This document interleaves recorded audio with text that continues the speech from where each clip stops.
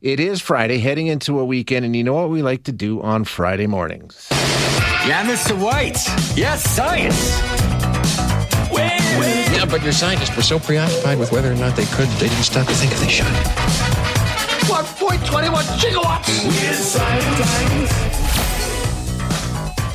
Yeah, we like to talk about science, at least for a few minutes on a Friday, and find out what's going on in the world of discovery. We've got a cool one for you today. A discovery made by a group of Canadian scientists, one that documents something that, well, as far as I can tell, from what I read, has never, ever been seen before. It's pretty interesting, and we're going to find out all about it with Dr. Jackie Lebenson, a postdoctoral scholar at the University of California in Berkeley. She worked on the project at Western in Canada when she was a PhD student. So that's how we get to that. Jackie, thanks so much for joining us. Appreciate your time.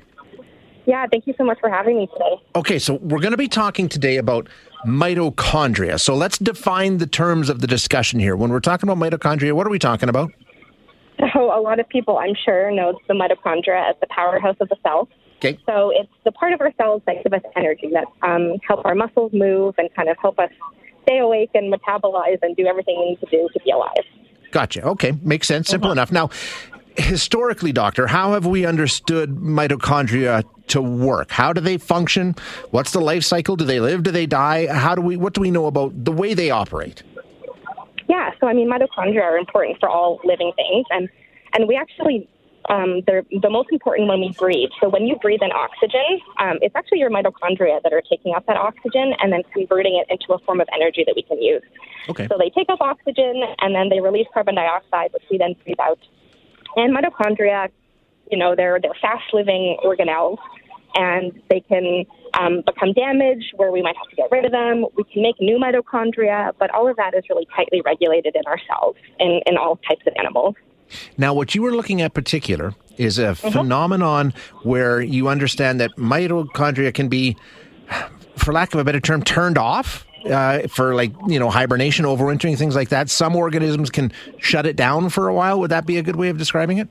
Yeah, for sure. So a lot of hibernating animals, so for example, tiny ground squirrels, you might see often all over Alberta, even some bears that hibernate, they'll basically slow down everything in their body. They slow down their metabolism, and a lot of the time they do that by turning down the activity of their mitochondria, and it just lets them kind of run on a low power save mode all throughout the winter, because most of the time these types of animals during the winter aren't eating anything. So you need to be able to conserve as much energy as you can so you can survive those long, cold months. Okay, so you were looking for that and trying to document that in potato beetles, but you saw something completely different. What did you see? Yeah, so I was looking at this beetle called the Colorado potato beetle, and it hibernates underground kind of all over temperate North America. And I thought that maybe I would see something similar, that maybe they would just turn down the activity of their mitochondria. But instead what I found is they actually just get rid of all their mitochondria. So they almost take a sledgehammer to all of the mitochondria in one of their really important muscles, which is called the flight muscle, which is what normally they would use to fly. So in insects, there's tons and tons of these mitochondria in their flight muscle, which normally power their flight. But what these beetles were doing is they said, hey, we don't need to fly during the winter, and we need to save all this energy. Let's just get rid of the mitochondria altogether. Okay, but then what happens when it's time to do things that require energy if the mitochondria is gone? Right, so that's a really good point. So normally you would need something like exercise training. Like in humans, we need to train our muscles to grow new mitochondria. So you need to go to the gym and lift weights. You need to jog and work up to running a marathon. But these beetles, while they were still in hibernation mode, they just are able to ramp that up and turn on the production of new mitochondria without any type of cue. So it's almost like they anticipate that they're going to need the energy, so they grow it without having to do anything. And that's never been seen before, right?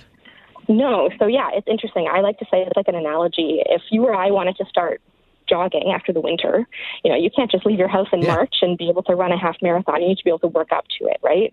Whereas these beetles, it's like they can literally just wake up and run a marathon. Amazing. So what's the potential here? Can we possibly figure out a way to apply this to other things?